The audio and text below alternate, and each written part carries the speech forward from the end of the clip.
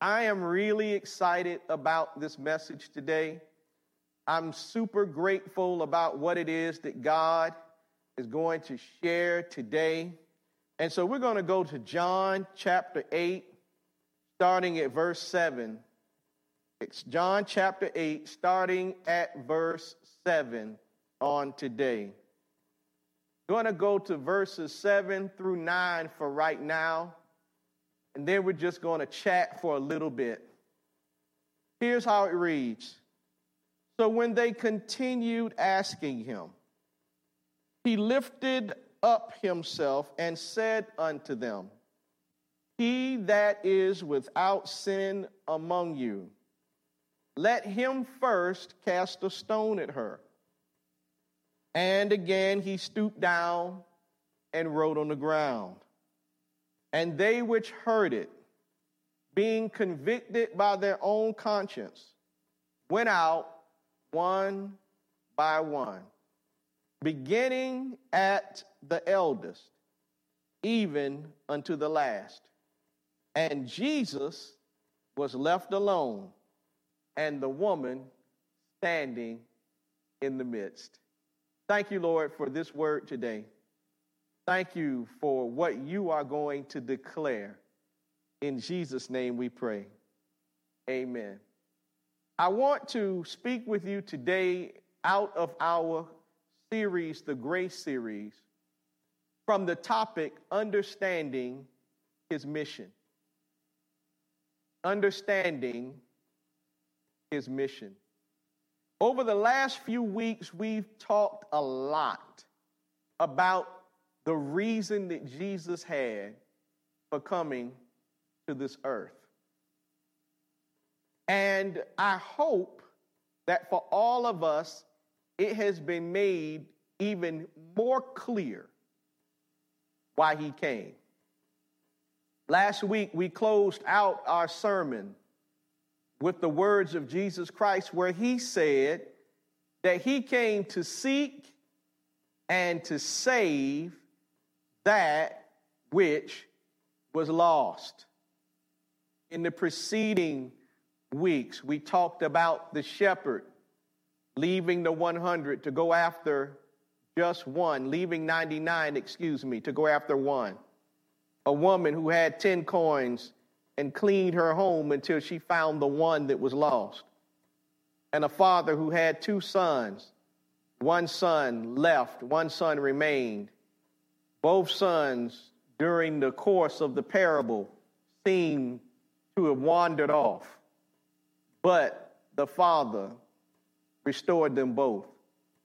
And then last week, we talked about Zacchaeus going out on a limb so that he could see who Jesus was. And Jesus looking up and being fully understanding of the type of man Zacchaeus was, said that I must come to your house. He spoke those beautiful words, today salvation is come to your house. Today, though, we look at a little bit of a different story. We look at a woman who was caught in the middle of her sin, dragged in front of Jesus and all of the community, embarrassed,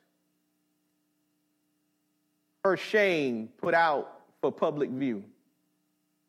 And we get to see how Jesus deals with a situation such as that. There are 2 very important things that we must acknowledge before we begin today, and they both come from Scripture. Romans 3:23, King James Version of Scripture says, For all have sinned and come short of the glory of God. John 3:17 from the Phillips translations says, You must understand that God has not sent his Son into the world to pass sentence upon it, but to save it through him. We must, as his church, understand his mission. The reason that he came to earth in the first place. There are secondary benefits to his coming that sometimes seem to get more preaching time than the real reason why he came.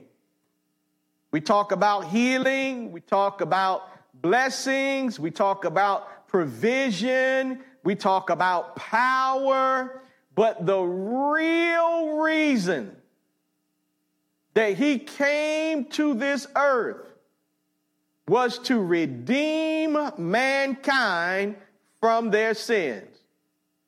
John 3:16 says, "For God so loved the world that he gave his only begotten Son, that whosoever believeth in him should not perish, but have everlasting life." Mankind was in a mess that we were unable to get ourselves out of, a mess of our own making. And God sent his Son to redeem us from the mess that we made. That is his primary purpose for coming to the earth, to give man a way to be saved and redeemed from their sins. Yes, the blessings are good. Yes, the favor is good. Yes, healing is amazing. But none of that would not be possible if he had not come to redeem us from our sins. We look at this story of this woman. We start at verse 2 so that we can get a very clear picture of what's transpiring.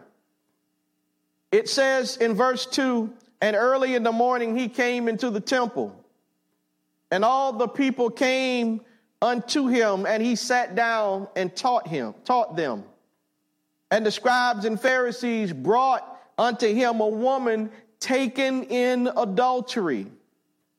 And when they had set her in the midst, they say unto him, Master, this woman was taken in adultery, in the very act."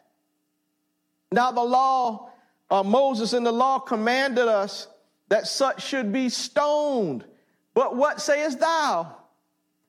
This they said, tempting him, that they might have to accuse him. But Jesus stooped down and with his finger wrote on the ground, as though he heard them not. Now let's not rush through this story so that we can get to the end of it, where Jesus speaks wonderful words to the woman. Let's take our time and examine the text. Jesus is in the temple. Even though the Pharisees and the scribes were trying to censure him and trying to stop him, Jesus would gather in public in the temple to teach the word. And this day he's in the temple and the people gather together to hear him teach. And in the middle of his instruction, they come in and they bring this woman in, the same group that we've been dealing with almost every sermon we've preached over the last 4 weeks. The Pharisees and the scribes bring in a woman taken in adultery, and they sit her down in the midst. I want you to imagine that if we were in worship right now in our sanctuary and some people brought somebody in that they caught in the middle of sin and sat them in the middle of our sanctuary while I was preaching the word. I want you to think about that for just a moment. I want you to think about how rude that is, how disrespectful that is. And they say unto him, Master, this woman was taken in adultery. Listen to these words, in the very act. And then they go on to talk to him about what Moses said in the law, about the punishment for someone who had done what this woman has done. But I did some research and I discovered that there was a very high threshold to prove this particular sin. You could not see a man and a woman coming out of a house together or coming out of a hotel room together. You could not even see them lying down together. You had to actually catch them in the act of adultery in order for the sentence of stoning to be carried out. There was a high threshold. And so commentators say that stoning for this particular sin was not done very often because it was so difficult to prove. But it says here that they caught her in the very act, and that Moses and the law said that such should be stoned. Jesus, what do you have to say about it? They said this, John writes, to give us some insight. He doesn't want us to miss it.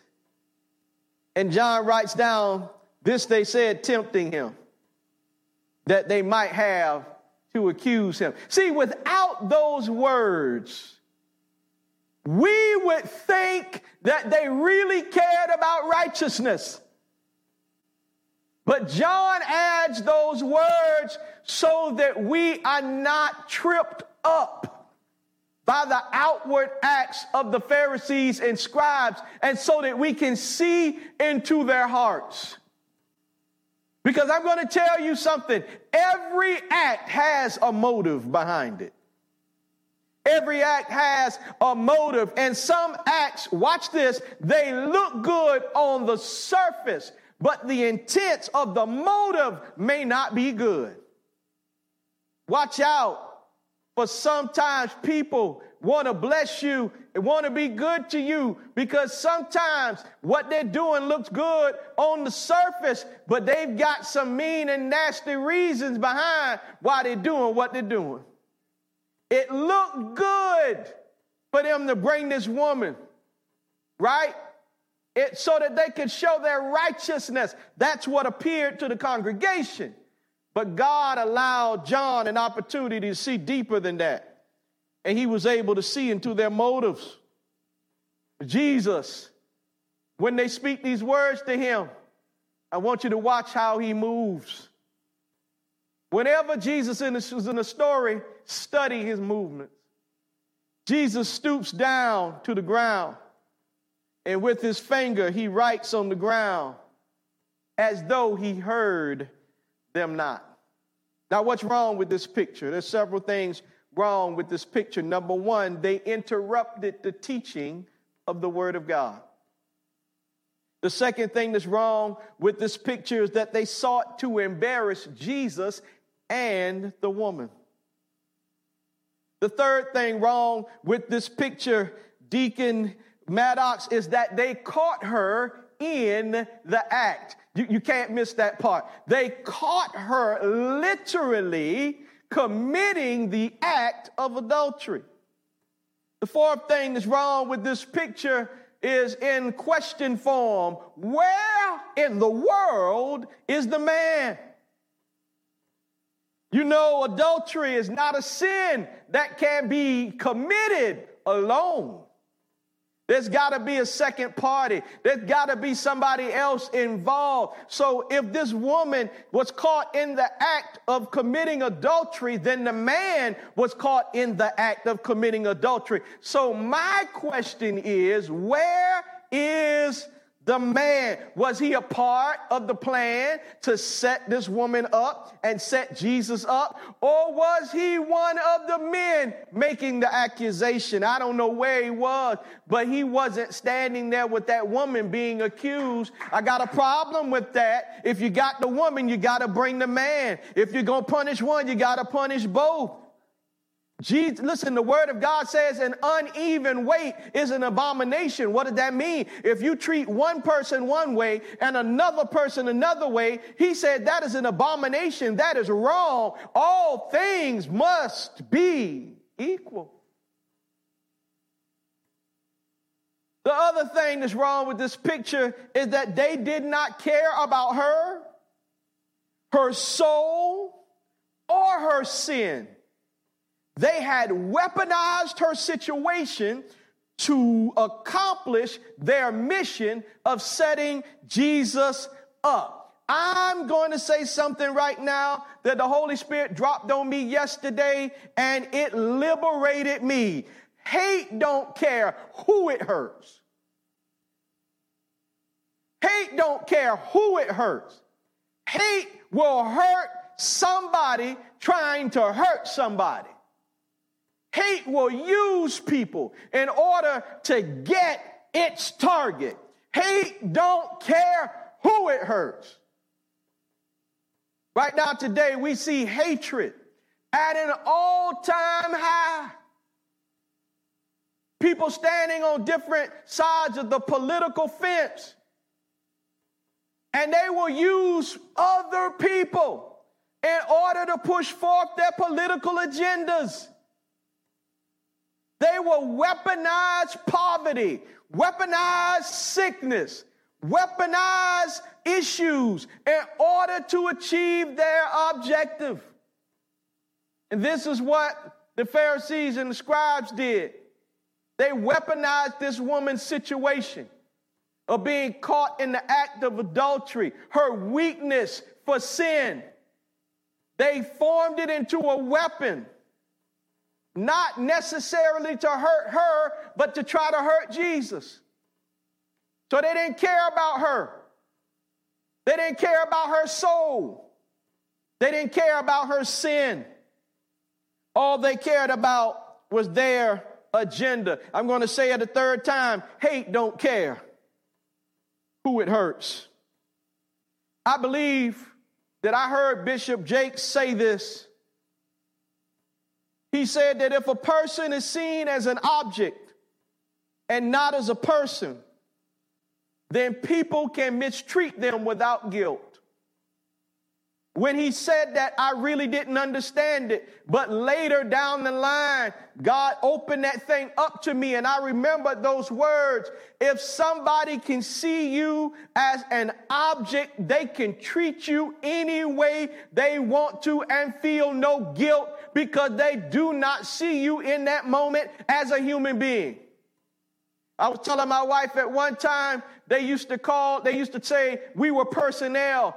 Now they call us employees. Moving the personal part out of it so that we can be treated any kind of way. And it still happens. People see you based upon the sin that you committed, the mistake that you made. People see you based upon the title on your job. People see you based upon where you live or how much money you have. And that gives them the ability to mistreat you without any guilt because they don't see you as a human being. They took away her humanity. And they saw her as an object. Listen to the question they asked. They said, such should be stoned. Moses said in the law that such should be stoned. Not that this woman, but such. They made an object out of her. And what was the setup? The setup was that if Jesus let her go, he would be going against the law of Moses. That would have been bad. So if Jesus said, no, you got to let her go, he would have gone directly against the law of Moses. And then if Jesus condemned her, he would have been going against his own purpose because he was preaching grace. He was showing grace. The third part of the setup is that the Roman government had stripped the Jews of their powers to execute others for religious offenses. So how did Jesus handle it? The Pharisees and the scribes, knowing all three of these things. If he says don't do anything to her, Jesus goes against the law. We got him there. If he says to execute her, then he goes against what he seemingly has been teaching and demonstrating. We got him there. And if he says to execute her, and he violates Roman law, we got him there. We got him hedged in. Oh, we got him trapped. There's no way for him to get out of this, and he is in a public forum. So we got him no matter which way he tries to go. How did he handle it? He stooped down on the ground, and he wrote on the ground as if he heard them not. I like that.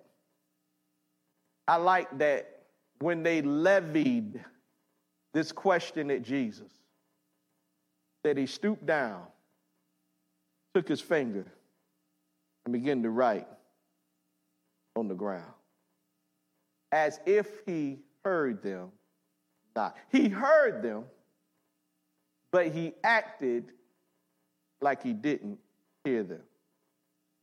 This teaches us that we are not obligated to give immediate responses to foolishness. We are not obligated to give immediate responses to foolishness. Jesus knew their motives because he knew their hearts. Remember what the Bible said about David and his brothers? Men look on the outward appearance, but God looks on the heart. He knew the heart of the men that brought this woman and sat her down, made the accusation, and asked the question. So he was not motivated to get involved quickly with their foolishness. Oh, God help me. There are people that bring foolishness our way, and sometimes we feel like we got to jump right into it, and we got to defend something, and we got to say something. Sometimes the best thing we can do is act like we didn't even hear him. Act like you didn't see that post. Act like, oh, God, I wish I had a witness. Act like you did. Oh, keep moving on with your life and don't feel like you have to answer to foolishness.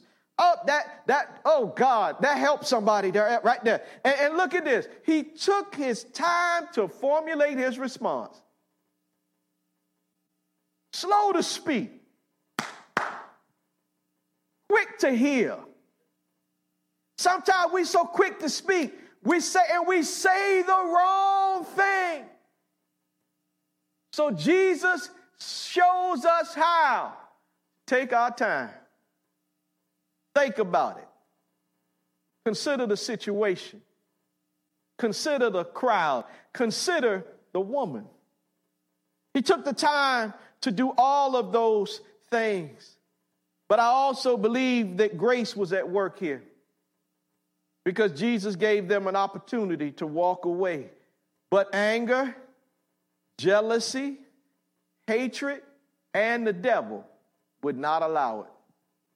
He gave them the space, Brother Pickett, to walk away and to go on about their business and avoid embarrassment. But their anger, their hatred, their jealousy, and the devil would not allow them to walk away. I'm going to tell you, anger unchecked, hatred unchecked, jealousy unchecked, and the devil unchecked will cause people to do some mean, nasty, and despicable things. Their hatred, anger, and jealousy toward Jesus was such that they would embarrass this woman by putting her and her business out for the public to see. I tell you, hate don't care who it hurts. People want to know why people acting the way they're acting. I'll tell you why. Because the hearts of people have grown cold. They've been growing cold. We see the example right here. But let's look at Jesus. Let's look at them for just a minute in John 8, 7 through 8. Look at this Read this with me. So when they continued asking him, you see what happened? Jesus stooped down, writing on the ground, acting as though he does not hear them. But they continue to badger him. They continue to push him. They won't leave well enough alone. They continue to ask him. Jesus lifts himself up, and he said unto them, he that is without sin among you, let him first cast a stone at her. And he again stooped down and wrote on the ground. He said what he said, and then he hushed. He didn't go into explanation. He didn't go into a long diatribe. He said what he had to say, and then he quieted down to allow them to respond. Oh, they pushed him to speak, and he spoke. He said, he that is without sin among you, let him cast the first stone. Yeah, you can stone her, but first you have to be free of any charges that could cause you to be stoned. You can judge her for her imperfections, but first you have to be perfect.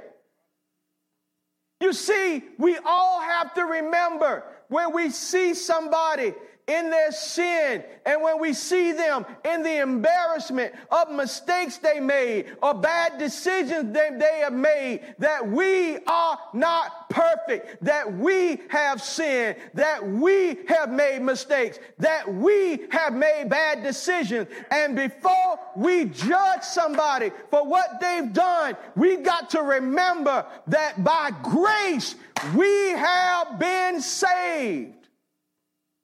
Nobody is perfect. And Jesus points that out. He says, okay, yeah, let's stone her.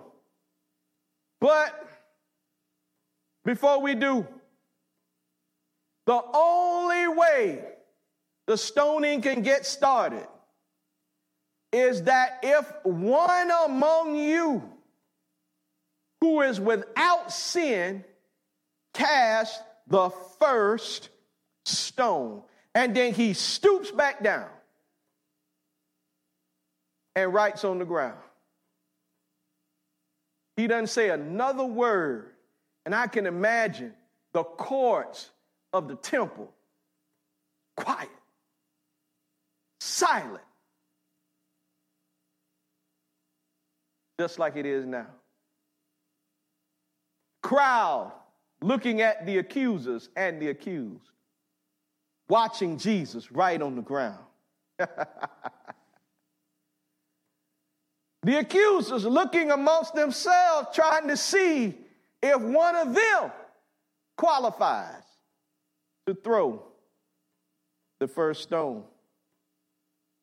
Verse 9 of John 8 gives us the answer, where it says, and they which heard it, being convicted by their own conscience. Can I say something to you?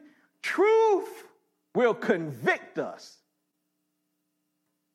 The truth of the matter was none of them was sinless, that none of them was perfect.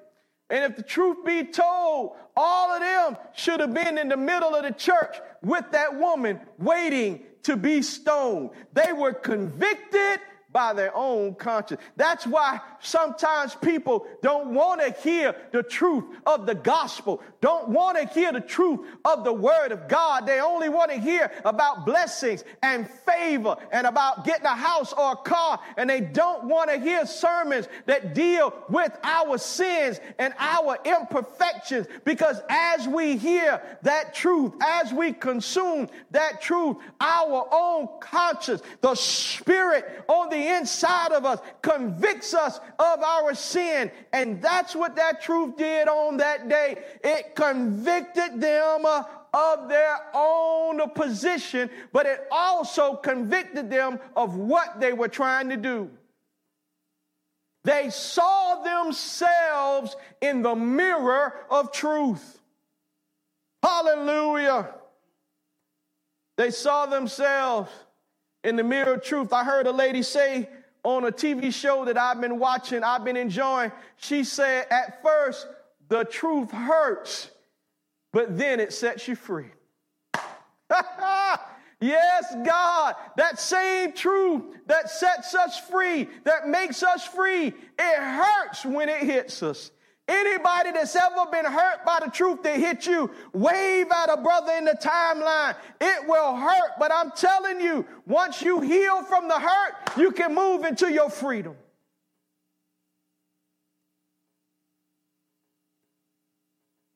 So when their consciences convict them, something odd happened. They went out one by one. I want y'all to see it. Please see it. I want you to see all of these men gathered around this woman who were just accusing her of being an adulteress. I want you to see, after Jesus speaks those words to them leaving out one by one. Watch this, Deacon Maddox, from the oldest to the youngest. I've heard a lot of reasons for why they went out from the oldest to the youngest, that maybe the oldest were the ones who realized more quickly the words that Jesus had said. Some say maybe the oldest had done more stuff and were guilty of more sin, and so they realized how messed up they were in this particular situation, and they walked out. I don't know the reason, but I do know that one by one, they began to trickle out of the courtyard of the temple. And verse 10 says, when Jesus had lifted himself, he saw none but the woman. So now it's just him and the woman. Now, this is the way you deal with sin. That public demonstration that they put on, that's not the way you handle it. You see, now this woman is in front of the one who can either condemn her or forgive her. And the two of them are there together. And Jesus, for the first time, speaks to the woman. Notice that he never spoke to the woman through this whole story. But now, when they're alone, he speaks to the woman. And he asks her the question, not about her sin, not about her lifestyle, not about who she was with. But he says, hey, where are your accusers? Where are the people who brought you here? Now, Jesus was there. He saw them go out one by one, just like the rest of us imagined that they did. He asked the second question, hath no man condemned thee? Where are your accusers? Didn't anybody condemn you? Where did they go?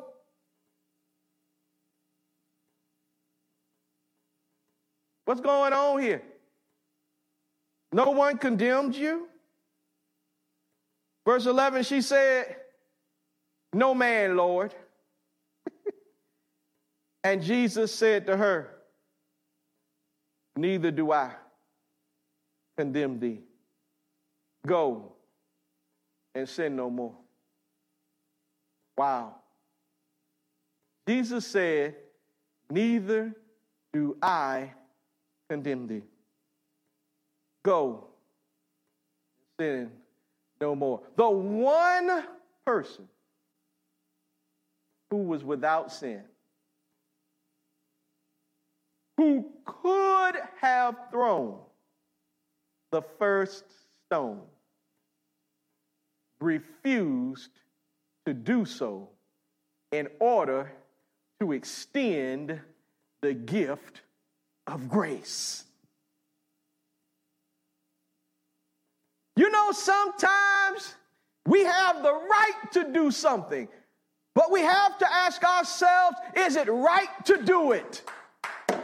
Is it what God wants us to do in this moment? He had the right to stone her, but he also had the ability to extend grace to her, and he chose grace. He said, neither do I condemn thee. I don't condemn you either. And he says, go and sin no more. As we close today, I want to point out to you that Jesus did the most amazing thing here. He did not condemn her, but he also did not condone what she did. I'm going to say it again. He did not condemn her, but he also did not condone what she did. You see, if we extend grace to someone, it does not mean we condone their sin. It does not mean that we agree with what they did or what they did was okay. It does not say that. And so for a long time, we have withheld grace because we thought it would look like an agreement with the person's sin. No, the Lord extended grace to us even when we were in our sins. And it does not mean that he agreed with the things that we were doing or are doing now. But we still received grace. So he did not condemn her. Please hear me. But he also did not condone her sin. The one person who could have stoned her restored her. That's the business of Jesus.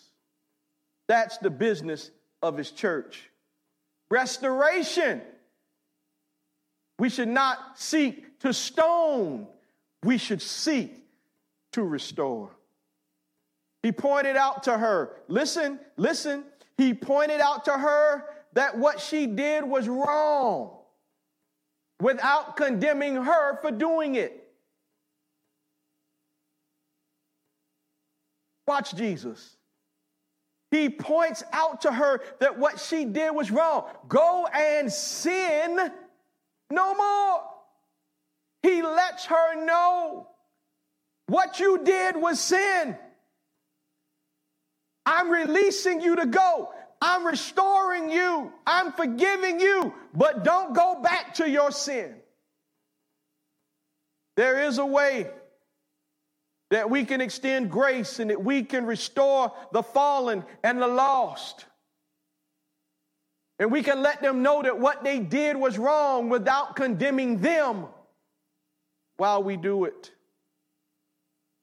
And he did it all without breaking with his standards or breaking her. He kept his standards, but he kept his standards without breaking her spirit. Isn't that what he did for us? Isn't that how he responded to us that day we came to him and we repented of our sins?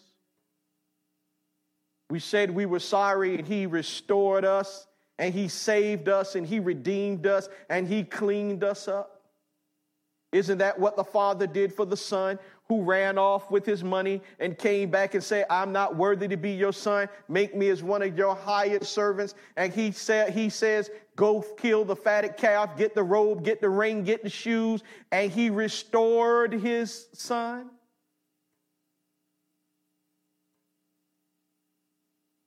He was able to keep his standards without breaking her spirit. And finally, he told her the truth and gave her a second chance, all in one statement: go and sin no more. You got a second chance now, but don't go back to what ended you up in this situation again. He gave her hope in that statement that she could get away from the life that she was bound to before that moment. That she could live a different way. There are people out there, y'all, they don't know any other way. They've seen the way they live for generations. Some of them have never darkened the door of a church except for a funeral or a wedding. They've never heard the clear gospel of Jesus Christ preached. They don't know any other way. And Jesus explains to this woman, there's hope. You don't have to live the way you've been living. You don't have to be bound by your lust. You don't have to be bound to sexual sin. You don't have to do what you've been doing anymore. There is another way. Go and sin no more. Why did Jesus handle it the way he did? Well, it was because it was his mission. It was in alignment with his mission, you see, to handle it exactly the way he did. Back to John 3:17 from the Phillips translation, you must understand that God has not sent his Son into the world to pass sentence upon it, but to save it through him. The King James says it this way: God did not send his Son into the world to condemn the world, but that the world through him might be saved. We got to understand his mission. Jesus did not come to condemn us. He came so that through him we might be saved. He lived that out in this story. He lived it out in your story. And our prayer should be that he will also live that out in the story of others. Heavenly Father, we thank you for your word today. We give you glory and honor for how you showed us who you are and your mission in the earth. I pray, Lord God, that we will be affected by what we've learned today, and that the same grace that you extended to us, we will in turn extend to others. In Jesus' name we pray, amen. If you're watching this today and you're not a Christian, you're not a believer, but the idea that God loves you so much that he sent his Son not to condemn you, but to save you, has reached your heart, and you want to be saved today, I want you to pray this prayer with me. Heavenly Father, forgive me for all of my sins. I repent for everything I've done that was against your will. I confess with my mouth and believe in my heart that Jesus is Lord and that he died on the cross for my sins. Furthermore, I confess and believe, God, that you raised him from the dead as you promised, and that he is alive right now in this moment, forever, making intercession for the saints according to your word. Thank you, Lord, for saving me. Thank you for your grace and your mercy. If you prayed that prayer today, or if you prayed it and meant it for the first time, I want you to please text the word salvation to 912-325-9959. When you do that, you will receive a return text. There'll be a link in the text. Please click on that link. You will see information at the top of that form that opens up about the decision that you made today. And beneath that information, there'll be a questionnaire. Please fill that out, because we would love to give you support in your new life in Christ. Welcome to the body of Christ.